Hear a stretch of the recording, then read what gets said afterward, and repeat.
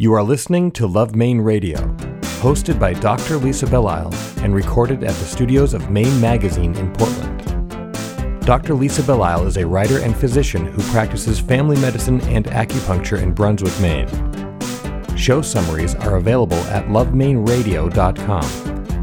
Here are some highlights from this week's program. Yeah, so it took about a year to get to that trust, but with that came that conversation that was really conducted with love, and love is always the key to vulnerability, isn't it? And people are traveling up from Portland to see what's going on.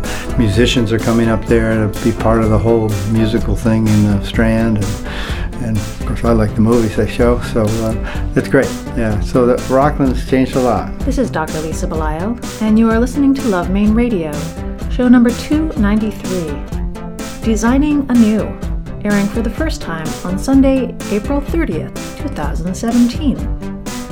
Maine is home to many who enjoy transforming things in unexpected ways. Today we speak with Dr. George Smith, an education innovator who founded the Institute for Doctoral Studies in the Visual Arts, headquartered in Portland, Maine, in 2006. We also discuss the recently opened Rockland Boutique Hotel, 250 Maine, with its co-creator, Cabot Lyman, owner of Lyman Morse Boat Building, and with manager Ruth Woodbury Starr. Thank you for joining us. Love Maine Radio is brought to you by Berlin City Honda, where the car buying experience is all about easy. After all, life is complicated enough, and buying a car shouldn't be. That's why the Berlin City Honda team goes the extra mile by pre-discounting all their vehicles and focus their efforts on being open, honest, and all about getting you on the road. In fact, Berlin City recently won the 2015 Women's Choice Award, a strong testimony to their ability to deliver a different kind of car buying experience. Berlin City Honda of Portland. Easy. It's how buying a car should be.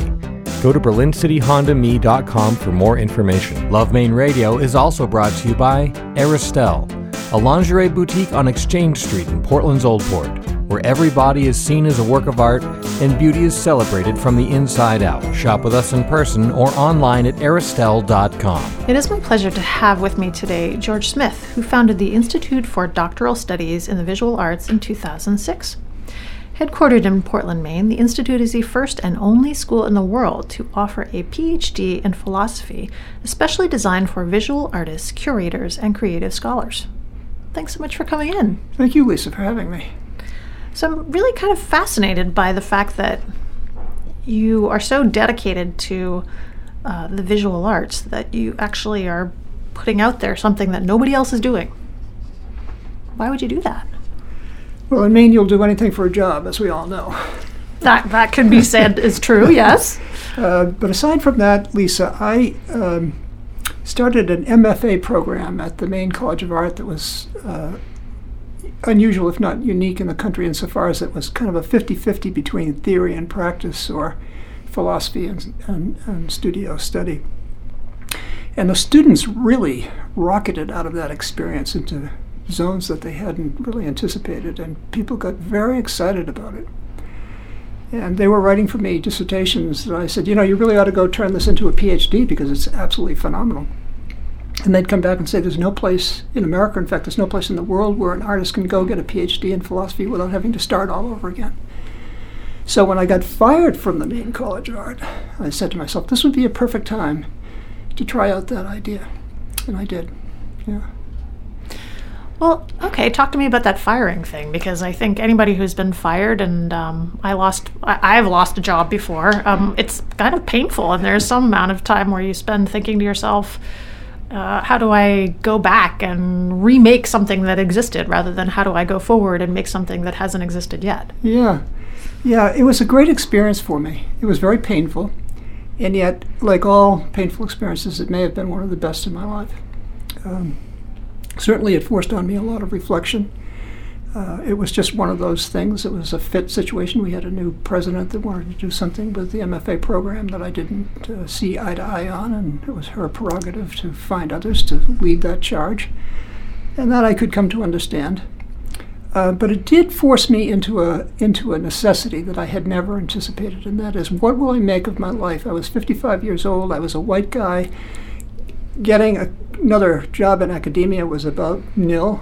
So what did I really want to do? And I knew that I couldn't give up on my life as a scholar and as an academic and as someone that was deeply invested in visual culture and visual art.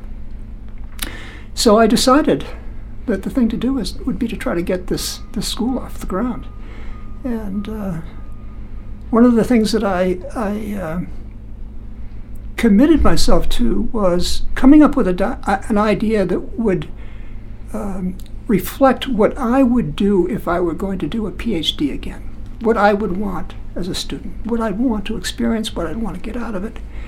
And what I came up with, I absolutely vowed that I would not change. If someone said, we'll let you go forward, but you have to change this, or you have to get rid of that, or you have to do this instead of that, I wouldn't go forward. And you know, luck would have it. We went all the way with no changes. Well, tell me about that. I mean, explore a little bit your own background, your own PhD, your own kind of progression academically, and then how you came to this new place. Yeah. Well, life is, we learn more from life than we certainly do from academic study, and that was my experience in graduate school. I went to Brown, and I studied literature there. And as you probably know, RISD, one of the nation's great art schools, is next to Brown, but it's down the hill. And everybody at Brown teaches you to look down at artists, because the Brown people are intellectuals and the artists work with their hands. And that was never said, and I never knew that I recognized that until I wound up at the Maine College of Art, and I said to myself, oh, these people aren't going to like me, and they're not going to be able to do what I teach because they're not trained in intellectual rigor. They're trained in something completely different. And what I discovered was that wasn't true at all. In fact, they got theory much faster than the students at Brown that I was teaching. They were much more interested in it. Their relationship to it was authentic and not, well, can I bring this phrase from Althusser to a cocktail party and impress somebody? It was really dedicated interest. And what came out of their experience was tremendously impressive. It was changing the way they saw the world because they were seers. And to me, two things came out of that. One, I did not recognize that I myself was prejudiced. I only discovered that when I discovered it in my attitude, in my surprise. Oh, these people are so smart. I didn't think they would be. And then secondly, I got from them the demonstration of what it means to change. And that maybe freed me to the experience that I had when I was fired. Okay, now it's time to change. Okay, so you were in literature, and now you're doing visual arts. So where was the where's the turnoff there? You asked very pointed, insightful questions, Lisa. You're a great listener. Well, when I was at Brown, because I was interested in art before I got there, I actually wrote a dissertation on the relationship between art and literature. And the dissertation committee, back in those days, people were very conservative, as you probably know, especially at the Ivy League schools. And the dissertation committee rejected my dissertation proposal on the grounds that it was an interdisciplinary dissertation. One had never been done at Brown. And the people in the English department worried that with that I would never get a job and that would reflect badly on the department. Well, it turns out they were right. I pushed through and got the dissertation approved and got it done, but no English department would hire me. They said, well, you know half about English and half about art. We need somebody that knows all about English because that's what we teach you. That was the general message. Nowadays, of course, you can't get a job unless you do interdisciplinary studies. But anyhow, I was really tough, hard up for a job, and I wound up teaching a little art history course at Westbrook College, and then wound up teaching a theory course at the Maine College of Art. It was the first theory course they'd ever offered, and it just so happened that the following year their dean left for another job at the Maryland Institute, and they were desperate for an interim dean. They begged me to do it. I needed more income. So I took it, and the next thing I knew, I was stuck in that job for 12 years. Yeah. An interim dean for 12 years? Well, I became the permanent dean after the first year. Yeah, they did a search, and then they made the grave mistake of selecting me as the final candidate. Yeah. It sounds like you're very committed to the things that you believe in. You didn't back down when the people at Brown said, no, we don't want you doing this way. And you didn't back down when the people at Mecca said, well, we need you to fit better. So talk to me a little bit about that. It would be easy enough, because many of us do make compromises in our job lives, for example, to just say, okay, fine, I'll be who you want me to be. But it sounds like that's not the direction you took. That's a great question, too. I grew up in a family of 8 kids with a single mother. And we were all raised to stick by our convictions. And I think most of us have, if not all of us. And where were you in the lineup? Second oldest. So I'm imagining having a single mother, you probably had a lot of responsibility as well. I did. She and I worked in a restaurant together. I mowed lawns. I took care of the young kids. I had a lot going on. Plus I played sports, and I had every excuse to do poorly at school. And somehow you made it into Brown. Well, that was, the luck of accident, I suppose. Yeah. I'm guessing it's probably not as much luck as hard work. Just reading between the lines. But did it feel, once you got to this place where you had this great education in front of you, did it almost feel not as hard because what you had been doing as the second oldest in a family of 9 with a single mother was so challenging to begin with? Well, that's a great question, too. When you come from a family of that size with those economic dynamics, by the way, we grew up in a middle-class neighborhood, and we were poor kids because of that consequence. So I knew a lot about difference, and I knew a lot about struggle. But when you grew up in a family that size with one breadwinner and a couple of kids trying to bring in some extra bucks, there's a lot of chaos. And doing well at school really is not a promising prospect. So I wasn't a great student. In fact, I'd love to skip school. But I knew that I had a fascination with literature, and I knew that I had a fascination with visual culture and visual art. My mother was a painter. My father, who was a good guy, was very much interested in literature. So even though we were poor, we were raised to take a deep, authentic, substantial interest in the world, especially through literature and visual art and culture. So when I got to Brown, I actually was deeply intimidated because everybody that was there with me had gone to Choate and had gone to Exeter and then had gone to Yale and Harvard. And I had more or less bumbled my way through a state school education.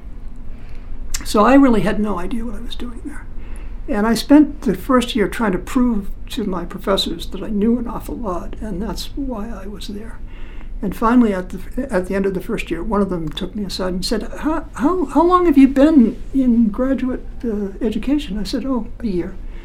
He said, how long do you think I've been in graduate? I said, I don't know, 25, 30 years? He said, yeah, and the other people on the committee that admitted you had about the same amount of experience. So that's almost a century of experience against your 1 year. Why don't you stop trying to tell me what you know and start learning what I have to give you, and we'll get along really well. He turned out to be my dissertation director and my mentor. Yeah. There's a certain amount of stark honesty in that comment to you. Yeah, he said it in a beautiful way. I'm not conveying to you the sentiment that it came with because it was really done in a loving way. Yeah. Do you think that when one is that age, that is often the approach? That I think about my own children, and both of my older ones, who are now in their early 20s, went through a stage where they knew a lot more than me and needed to kind of work it out. Yeah. And I'm not saying that they're wrong. They probably do know a lot more than me. Yeah. But do you think that's a developmental stage? Well, in my case, it wasn't. Although, of course, I was certainly an example of retarded development, but I was in my 30s by that time. So it really was a matter of feeling less than and being afraid to show what I didn't know. So I wasn't really prepared to learn. And it was that first year that actually taught me the lesson that I did not know. Yeah. But it takes a lot of vulnerability to be able to admit that, because you have to trust that the people around you are going to accept you for whatever level of knowledge that you have, and be willing to work with you. Yeah, so it took about a year to get to that trust. But with that came that conversation that was really conducted with love. And love is always the key to vulnerability, isn't it? I think so. Yeah. What is the philosophy of visual arts? When you talk about theory, give me some information. I mean, I am someone who's been trained in science. I have some background in literature, and all I know about art is what I have picked up through working with Art Collector Maine and the artists and the people I've interviewed. So I don't even know where to start on this idea. Yeah. I don't think very many philosophers know where to start on that idea either, quite frankly. I think we're all pretty much confused about that and struggle in the dark to figure it out. But what I would say there is certainly there has been a history of ideas that has accumulated over centuries and thousands of years in the struggle to understand the human spirit in relation to the world. Traditionally, artists have been relegated to a side role in that human aspiration as visually representing how those ideas might be translated into images that could then be symbolically interpreted by human beings in such a way that it could be a benefit to their lives. My feeling has always been that artists are themselves, by definition, philosophers, and that because we deny them that kind of training, it limits the kind of work that they were thinking that they can represent, and B, it also denies us of the advantages that come from that kind of thinking, because we don't pay attention to them as thinkers, we only pay attention to them as makers, going all the way back to the experience that I had at Brown. So for me, it's not so much what is philosophy. The real question is, what can philosophy become? And my feeling is that philosophers today are mostly trained in logic, which is really the elemental foundation of science. And what we need to do is to reinfuse that kind of thinking with creative, dynamic thinking that is intrinsic to the creative imagination of the artist philosopher. So what we shall we say, push at IDSVA is what we call new philosophy. And new philosophy is the kind of philosophy that is made by the artist philosopher. That may be a person who's trained in philosophy that also thinks as the artist, or it may be the artist who's been trained in philosophy and thinks in that way too. So IDSVA is the only school in the world that trains people to think as artist philosophers. And we think that that's so important because of where we are in the world today. We are confused. We are absolutely lost. And our politicians don't know the way. Our economists don't know the way. Our sociologists and academics don't know the way. And in my view, philosophers have lost the way. The hope is that with a new way of seeing, we can find a way. And to that end, we bring philosophers from around the world to join in with the artists that come to IDSVA to think about how do you think and to practice new ways of thinking. It seems as though there would be an applicability to lots of different areas. I mean, we're so confused right now about issues of diversity and gender. And we're trying to see these issues through the same lens that we've always seen them through. But what you're describing is, okay, let's change our thinking, which would then enable us to change our lens, which might actually move us a little bit further than we're heading now. I wish I could say it so well. But that's not to say that we're not interested in questions of gender and race and all of the other issues that immediately dog our lives today, because we are, and we work on those questions. But again, we try to work on them from the kind of point of view that you're describing so eloquently, and I struggle so hard to say as clearly. As a student with the IDSVA, what types of things would one learn? I mean, what are the tools that you use? Do you use literature? Do you use art? Do you use both? How does the learning take place? Yeah, that's again a good question. All of those things and then more. For one thing, our students travel around the world. They go to the places in the world where historically art and ideas have come together in such an intersection that it's changed the future of civilization and history. And they travel in such a way that they actually retrace the evolution of the relationship between art and ideas. So they start in Rome and study classical philosophy and obviously architecture, culture, visual representation, and certainly aspects of aesthetics. From there, they spend about 2 weeks in a feudal castle in Tuscany. So they go from the classical to the medieval and feudal, and while they're in this castle, they study contemporary philosophy, and we fly in some of the great philosophers from around the world to work with them while they're there. And meanwhile, they're also looking at the relationship between classical and feudal culture, because now they're on a feudal agrarian estate. It's about a 1,100-acre farm. It's a beautiful place. And while they're there, they study in Siena, which is a medieval banking city, in Florence, which is Renaissance, of course. And then from there, they go to either Venice or Paris. Venice as a Baroque city, but also the Venice Biennale, which is the most contemporary moment in world art. And while they're there, they work with the curators and artists that are representing their nations at Venice. Or they go to Paris, where they study modernism, Paris, the city of lights, French Impressionism, Post-Impressionism, and so forth and so on, but also French Post-Structuralism, Deleuze and Guattari and Sartre and all that sort of thing.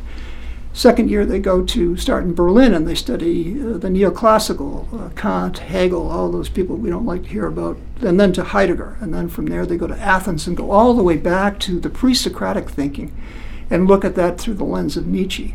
So it's that kind of experiential work that they do in the summertime that allows them to grasp the actual concrete relationship between the history of ideas and visual representation.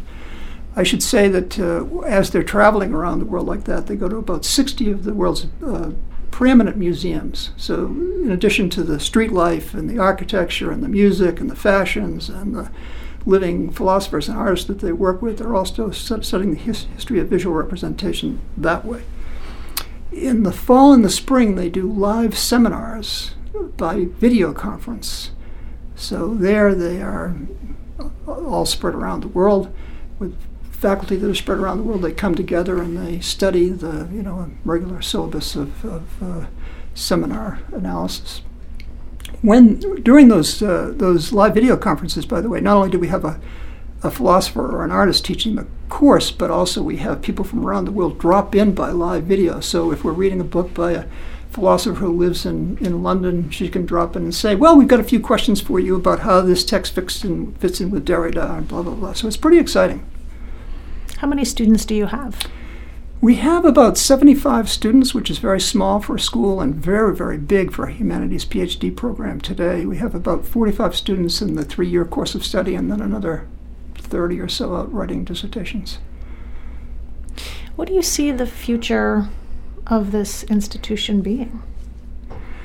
Well, the future that I'm hoping for is an endowed institution that will live in perpetuity along the lines that it's so far developed. It's been tremendously effective.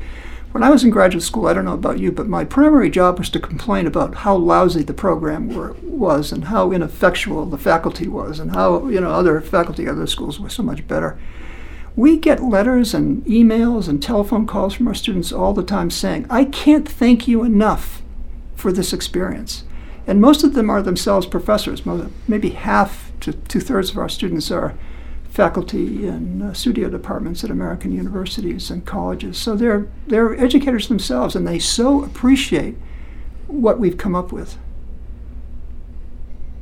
And how about you in your own life? Couldn't be better. So no future thoughts. You're I happy exactly where you are right now. I'd have to be bigger to feel any better. But again, if I had one big next dream come true, it would be to endow the institution. To me, that's the real key. We compete against some of the great institutions in the world who fund their students completely and then give them usually some kind of a fellowship. And our students have to pay tuition because we're a small institution and we don't have the undergraduate tuition to depend on to fund. So that my next project, actually, now that we've got the school accredited and really flying, is to focus on endowment. It's really interesting to me that you are literally building this from the ground up.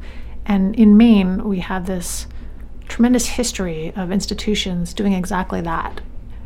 Because we've talked to the College of the Atlantic, we've talked to Unity College, and of course the other schools, which are now a couple hundred years old. Sure. But it seems like people don't necessarily feel held back by the fact that something educational doesn't currently exist.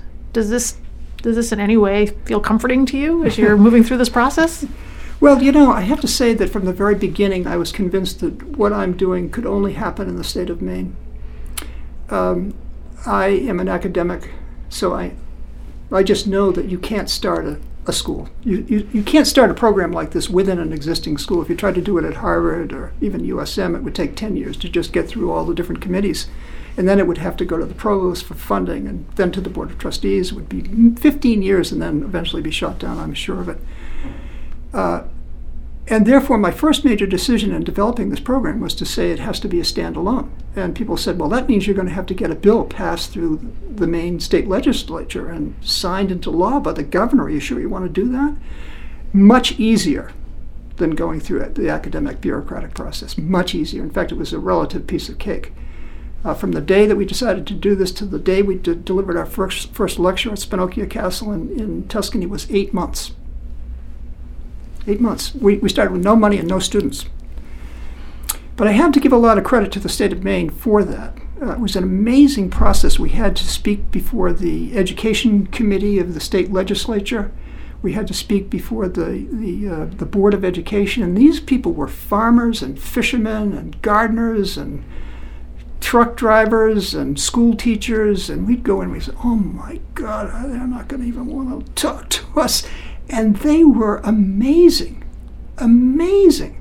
And then we had to speak before the committee on education at the legislature. And again, what an amazing experience. Glenn Cummings, who is now the president of USM, was the Speaker of the House at the time. He took this on as a personal aspiration, got it through both houses, and then before the governor with a unanimous -1 vote combined between the House and the Senate. Unanimous -1. If I had tried to do this in Massachusetts, where I'm from, I would not be talking about it today. Well, given the amount of effort and energy you have put into this, and given the amount of success you have had, I can only imagine that your next quest to get this to be fully endowed will be successful. So I hope people who are listening will find out more about the Institute for Doctoral Studies in the Visual Arts. I've been speaking with George Smith, who's an internationally recognized scholar and has long been a leader and innovator in American education, and the founder of this wonderful school. I really appreciate your coming in and talking to me today. Thank you for your hospitality, Lisa. Really wonderful to talk with you. Love Maine Radio is brought to you by The Front Room, The Corner Room, The Grill Room, and Boone's Fish House and Oyster Room. Chef Harding Smith's restaurants, where atmosphere, great service, and palate-pleasing options are available to suit any culinary mood. For more information, go to theroomsportland.com. Portland Art Gallery is proud to sponsor Love Maine Radio. Portland Art Gallery is Portland's largest gallery and is located in the heart of the Old Port at 154 Middle Street. The gallery focuses on exhibiting work of contemporary Maine artists and hosts a series of monthly solo shows in its newly expanded space. The current show schedule includes Nancy Simmons, Elizabeth Hoy, and many more. For complete show details, please visit our website, artcollectormaine.com. It's my great pleasure today to speak with Cabot Lyman and Ruth Woodbury Starr.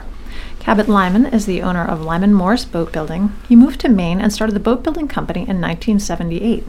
In 2016, he opened 250 Maine Hotel, a boutique hotel in Rockland. Ruth Woodbury Starr, a Maine native, is general manager of the hotel. It's really great to have you both here. Thank you. Thanks for having us. So 250 Main is really a unique hotel for the state of Maine. When I think of the Press Hotel and 250 Main as being the only ones of their sort, I believe, in the state. I haven't stayed everywhere, obviously, but what was your inspiration for this? Well, the idea was to have something that was going along with what was happening in Portland, which is getting more, I don't know, as I say, Brooklyn chic kind of atmosphere, and I guess I'm quite modern in what people are doing today, and our own touches. So, and we had the, we were building it from scratch, so we had the advantage of not trying to fix up an old building. So it was relatively easier for us to do it than other places. So, yeah, I think it came out pretty well. It was a combination of an architect and interior designer and a lot of us tweaking. So it worked pretty well. So.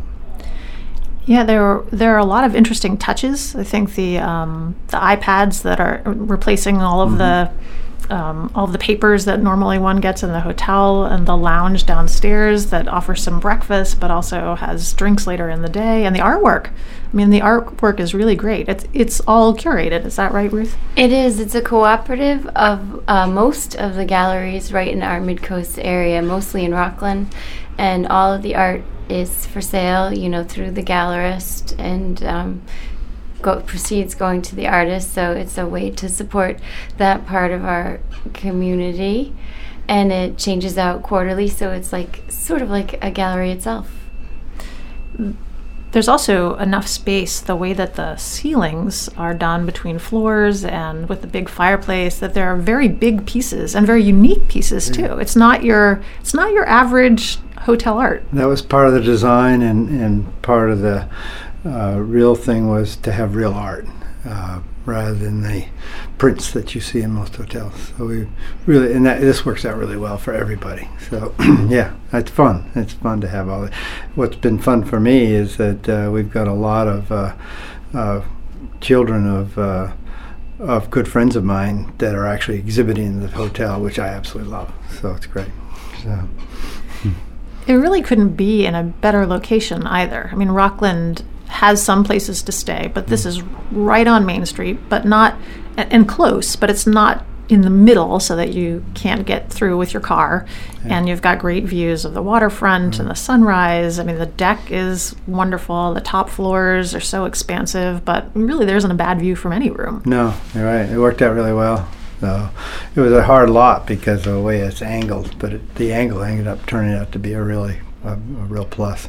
So it's great. So yeah, and that's why my sons got me into this. So they saw the lot for sale, and that's what we went for. It seems as though someone who has spent more time doing boat building stuff, moving into a hotel, that might have been a kind of a interesting experience.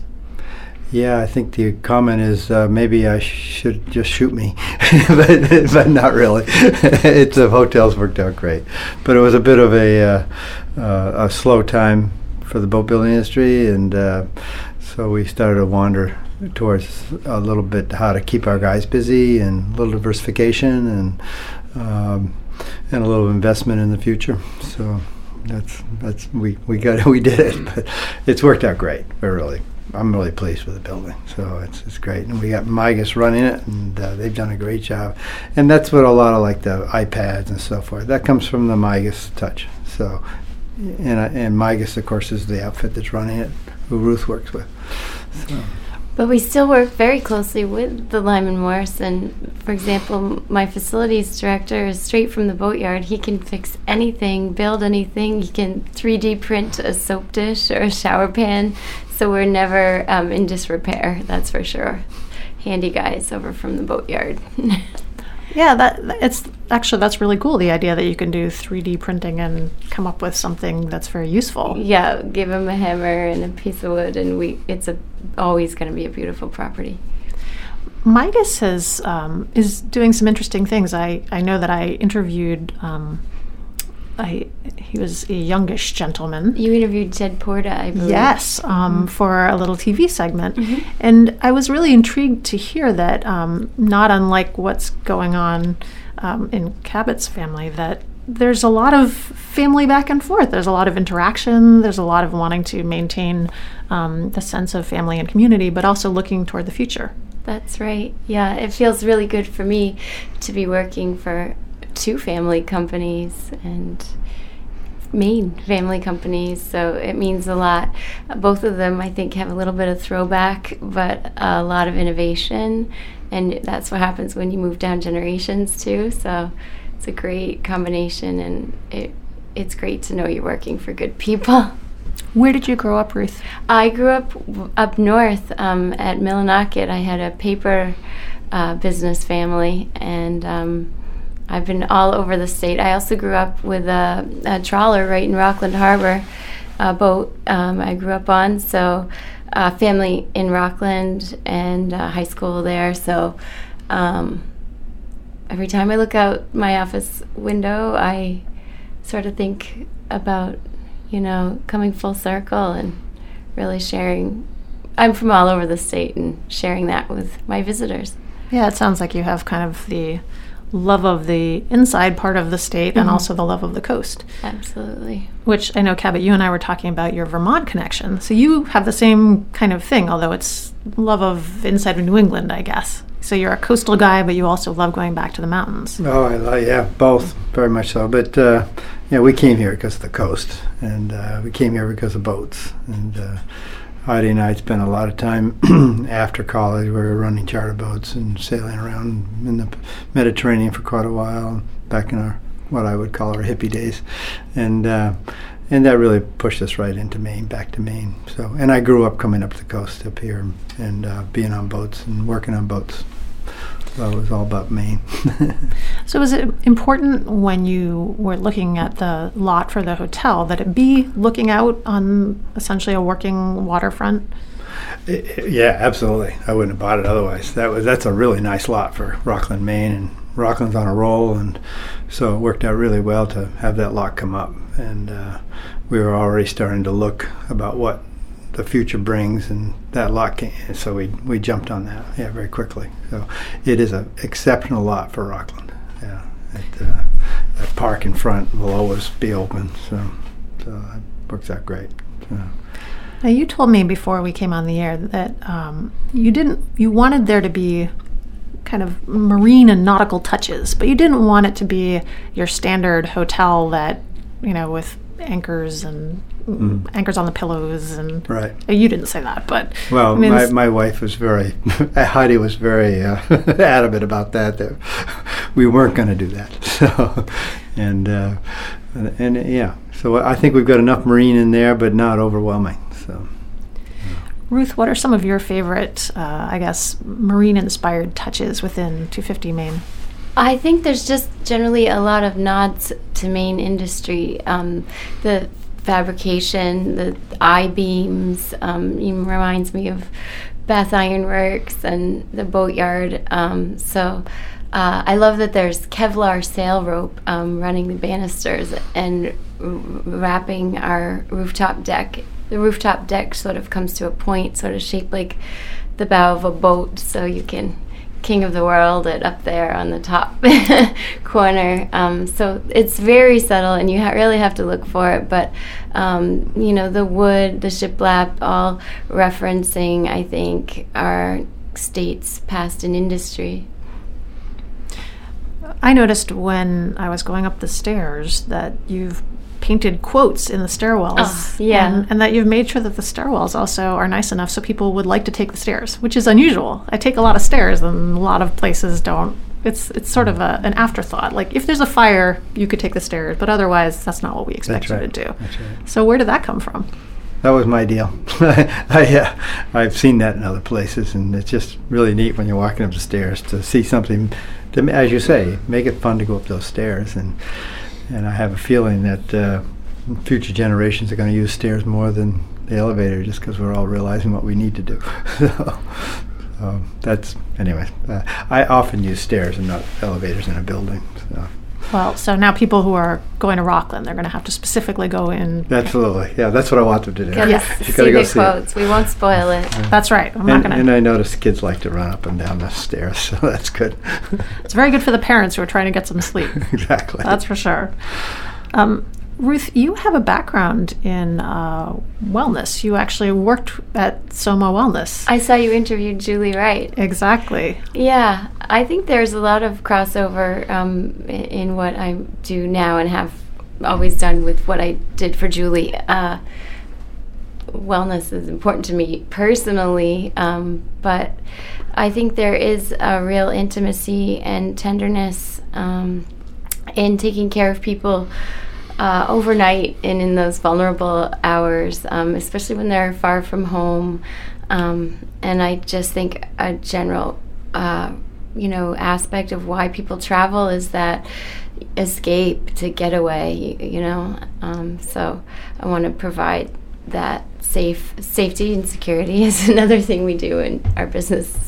Kind of dry, but overall just really taking care of people and providing a safe space for whatever they need. That's wellness.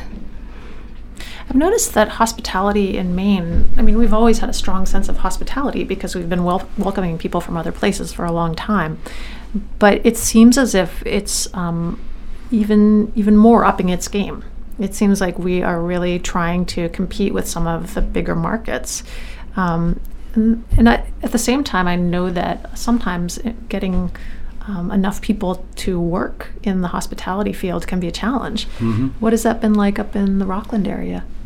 I'm very proud to say that we are providing close to a dozen year-round positions, and the winter has proved really good to get us all through. There is a big difference between Portland, where I lived for years, and the Mid-Coast area in terms of seasonality. It can be kind of tough to make it through the winter, but I think we're providing something that's fun and educational, and I would like my professional legacy to be sort of providing an educational setting. I think the hospitality industry is a great place for people such as some young people in our area who may not have access to higher education to still advance in a field where, if you're willing to do and learn, you can really get ahead in the hotel business. And I'm trying to provide a working environment where I can teach them everything I know. So once I've got a good person, I try to keep them and trying to provide, not just a job, but maybe potential careers for people. Well, and I know that that's really important. We actually have one of our sales account managers was in hospitality, I think, for at least a couple decades, and the skills that she learned, that she brought into our organization, were really quite wonderful. Mm-hmm. It's the ability to be organized and work with people and understand how to make people feel good and welcome and cared for. Mm-hmm. Cabot, I'm wondering, because you've been doing boat building for quite a long time, you started Lyman Morse Boat Building in Thomaston. After you moved here in 1978. That's a few decades. You're a few decades in. So you've probably seen some things, and your business has grown a lot. Yeah. What are some of the things that you've learned through this process? Whoa, a lot. But I enjoy being an employer with skilled people. We've got great crews, and we've certainly seen a huge growth in our area. It's really changed from 40 years ago. Thomaston, Rockland, Camden, and so it's a great place to live, bring up kids, and it's been a good run. As things what we've learned is whoa, a lot, especially in the boating industry. So, and now I've learned a lot about the hotel industry that I had no idea existed. So I'm learning that every day. So. Well, yeah, if you've done one thing for so long, and then say your son convinces you that we should go, take a right turn. Mm-hmm. Were you able to adapt to that idea easily, or? Oh yeah. I'm easy to do that. So, yeah, 3 sons are pretty involved with me, and we all decided as a group. But I also have a theory that, every business has a run for about 30 years, and then you've got to get some new blood. And so I'm pretty much retired from boat. My son is putting a really good crew together and doing really well. It was a long 6-7 years here with a downturn for all boat businesses, not just us. And so we've come out of it a bit now. So we're a lot busier, and things are good, and the mid-coast area is growing. So all of it, hopefully that will last, keep on going. So, if you grew up originally from the Millinocket area, Ruth, you've also seen significant changes to your hometown region. Mm-hmm. And I think this is kind of emblematic of Maine. Maine always has kind of a back and forth, and we are one thing, and then something changes, and then we're something different, and we're constantly having to remake ourselves. Mm-hmm. Have you had the sense that things are on the upturn for Millinocket? Ooh, that's one that everyone has been following, and I guess it remains to be seen, but I think there's some positive things happening, and I think the Millinocket will always keep some integrity as well, so I'm interested to see, what it was when I grew up. It certainly no longer exists, but yeah, I'd love to see the locals benefit from everything that's happening there. Yeah, the new monument up there is pretty interesting. I wasn't part of the conversation, but I heard about the conversation with some of the wardens. So they're all buying houses in Millinocket now. There's people coming in, and yeah, and as we know, every national park has great economy around it. So let's hope, huh? Yeah, Lucas St. Clair he's an impressive individual. He's very thoughtful. He's one of our main live speakers, and he's been in the magazine. I've interviewed him, and one of the things that I've been impressed with is his ability to keep pushing forward despite naysayers, which isn't always easy to do. We know, Cabot knows a bit about that. Yeah. Licensing and permits and building this. Well, yeah. I want to hear some of this dirt then, Cabot, if this is something that you have some experience ran into with. Some opposition because they didn't like the idea of a new building like this. And Scott Tees and I were fairly adamant that you can't copy old buildings, so you don't want to. And historical societies around the country are very much behind this now, because they don't want you to go in and try to duplicate an old building, because you can't do it, and it doesn't work. So we wanted a distinctly kind of a neat building that was standing on its own, be a good for that south end of Rockland, and I think we nailed it really well. And of course, there was a lot of naysayers in the beginning because they want to keep everything as the way they moved in. But the people in Rockland that have been there forever have been totally supportive. It's been great. So it's been an interesting. I had no idea I was going to run into that.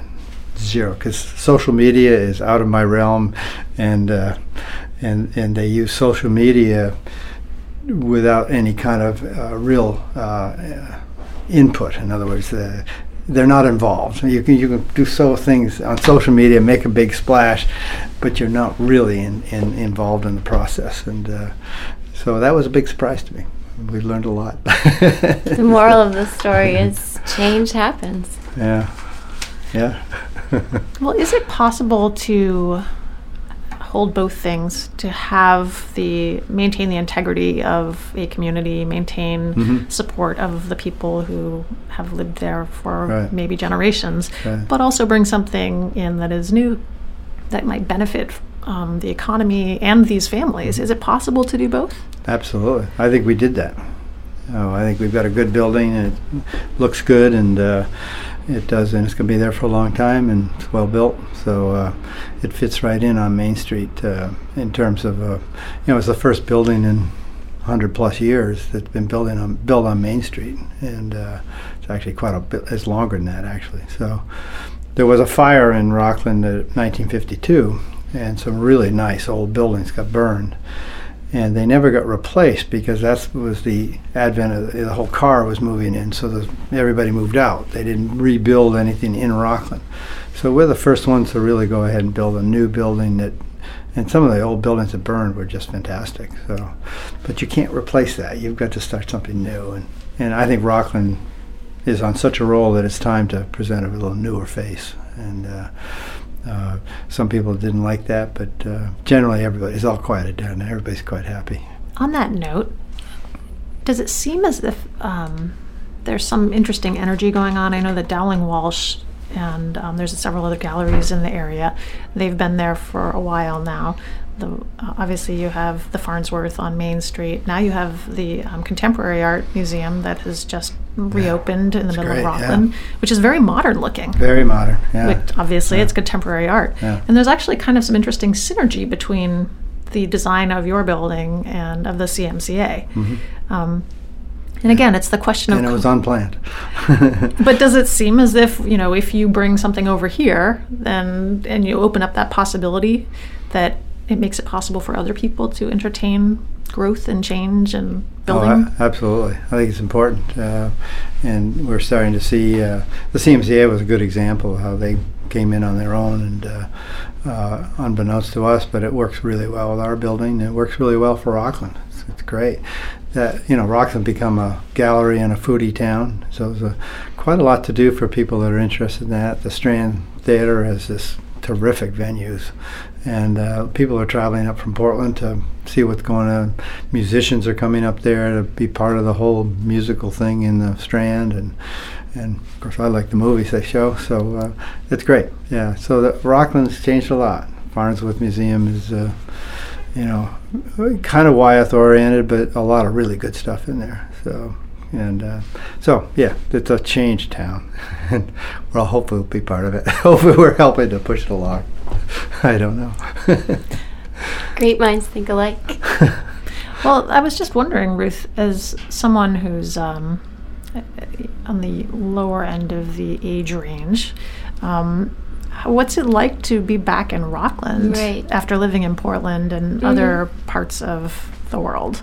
It's great. We've got lots going on. My husband and family are in the art fields, working at galleries and at the Farnsworth. We've got the Bash celebration this weekend, which is sort of the young person innovative art party going on, and they had like a pre-party last Thursday with a sumo theme. It's origami theme this year, so it's all the young people, lots and lots to do, even in March. So if we can do this in March and having the thriving hotel, and we're doing events in the lobby, I think there's a great opportunity in Rockland for younger people. Yeah.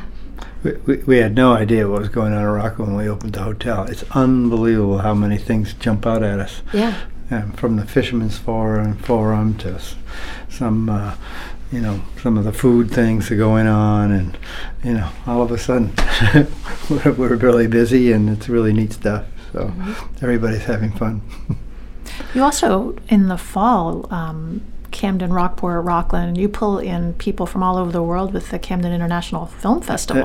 All that stuff that's going on in Camden and helps feed us too. Yeah, and they fill up there, and also some people like being in Rockland better. So, I'm in both towns, pretty heavily invested in all three towns. So. Doesn't matter to me. Let's bring them all in. Let's keep all three towns going. The Rock Coast. Yeah, and it's interesting because people think of Maine and they have a very specific idea of what Maine is like, depending upon where they've traveled.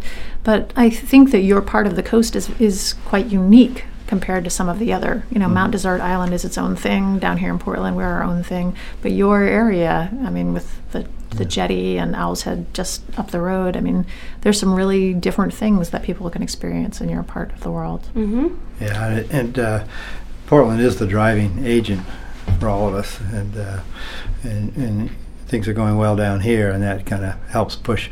But the idea is Portland's become a very modern, kind of cool town, and that's pushing that whole coastal Maine, and so we're feeding off that a bit. So it's great, yeah. What we offer is very different, though, so still an escape, still a getaway. Oh yeah, definitely an escape from, So we've got a lot of Portland people coming up for anniversaries, birthdays, whatever. So it's a nice turn from Portland. So. It was really interesting to me because the magazine does a Sankaset event, 5 to 7, once a month in different parts of Maine. And we did ours up in Camden a couple weeks ago, and it was packed. Yeah. We happened to be at the Camden Harbor Inn. I'm sure at some point we will ask if you would like to work with us at 250 Maine, because I think it would be a great Sankaset in Rockland. Definitely. But the Midcoast region, I mean, there were people like overflowing the porch and out into the parking lot. And this was March. Mm-hmm. So there's still a lot that's going on in Maine, even not during, lobster season. We're a year-round community now, which didn't used 40 years ago. That just wasn't happening, and we've reached, as a friend of mine who has since died, but he was saying, we're a little like Santa Fe in some ways, where we reached a critical mass. So it's a full year-round community now, where instead of just a vacation place. So it's very much changed that way. So there's just something happening every weekend up there. It's really busy. I'm just amazed. So we used to be pretty quiet for the whole winter up there. So. Yeah, I find when I go up there, and when I stayed at 250 Maine, I just could not eat at all the restaurants I wanted to eat at. I couldn't visit all the places I wanted to visit, and this is the Rock Coast. So you'd think that it would be small enough and manageable enough that that would be possible. Yeah. But there's a lot going on. Yeah. What do you see happening, Ruth, with 250 Maine? You've been open since 2016, so not quite a year. We haven't been open a year, yeah. What are you hoping, as the manager, to see happen with the hotel? Well, there's a lot going on in Maine tourism this year. I was just at the Governor's Conference on Tourism last week. So certainly to stay abreast of all that and stay pragmatic, but also, the second season sort of more put down some roots and find that, sort of rooted pattern, especially with the seasons being so strong. But I hope that, as we do put down roots, that we still maintain our cutting edge. I think our edge is a big thing. Cabot's a little bit of a visionary and a maverick, and I want to stay true to that no matter what. And I always want to stay true to Rockland. Well, I appreciate you're both coming in and talking with me today, and I really do love the work that you've done. I mean, to stay there was such a treat. I'm hoping that we'll be back again soon. I've been speaking with Cabot Lyman, who is the owner of Lyman Morse Boat Building, who moved to Maine and started the boat building company in 1978, and then in 2016 opened 250 Maine, a boutique hotel in Rockland, and also with Ruth Woodbury Starr, a Maine native, who is the general manager of the hotel. Thanks so much for coming in and for all the good work you're doing. Thank you. Thank you. You've been listening to Love Maine Radio, show number 293, Designing Anew. Our guests have included Dr. George Smith, Cabot Lyman, and Ruth Woodbury Starr. For more information on our guests and extended interviews, visit lovemaineradio.com. Love Maine Radio is downloadable for free on iTunes. For a preview of each week's show, sign up for our e-newsletter and like our Love Maine Radio Facebook page. Follow me on Twitter as Dr. Lisa and see our Love Maine Radio photos on Instagram. We love to hear from you, so please let us know what you think of Love Maine Radio. We welcome your suggestions for future shows. Also, let our sponsors know that you have heard about them here. We are privileged that they enable us to bring Love Maine Radio to you each week. This is Dr. Lisa Belisle. I hope that you have enjoyed our Designing Anew show. Thank you for allowing me to be a part of your day. May you have a bountiful life. Love Maine Radio is made possible with the support of Berlin City Honda, The Rooms by Harding Lee Smith, Maine Magazine, Portland Art Gallery, and Art Collector Maine. Audio production and original music have been provided by Spencer Albee. Our editorial producer is Paul Koenig. Our assistant producer is Shelby Wassick. Our community development manager is Casey Lovejoy. And our executive producers are Kevin Thomas, Rebecca Falzano, and Lisa Belisle. For more information on our host's production team, Maine Magazine, or any of the guests featured here today, please visit us at lovemaineradio.com.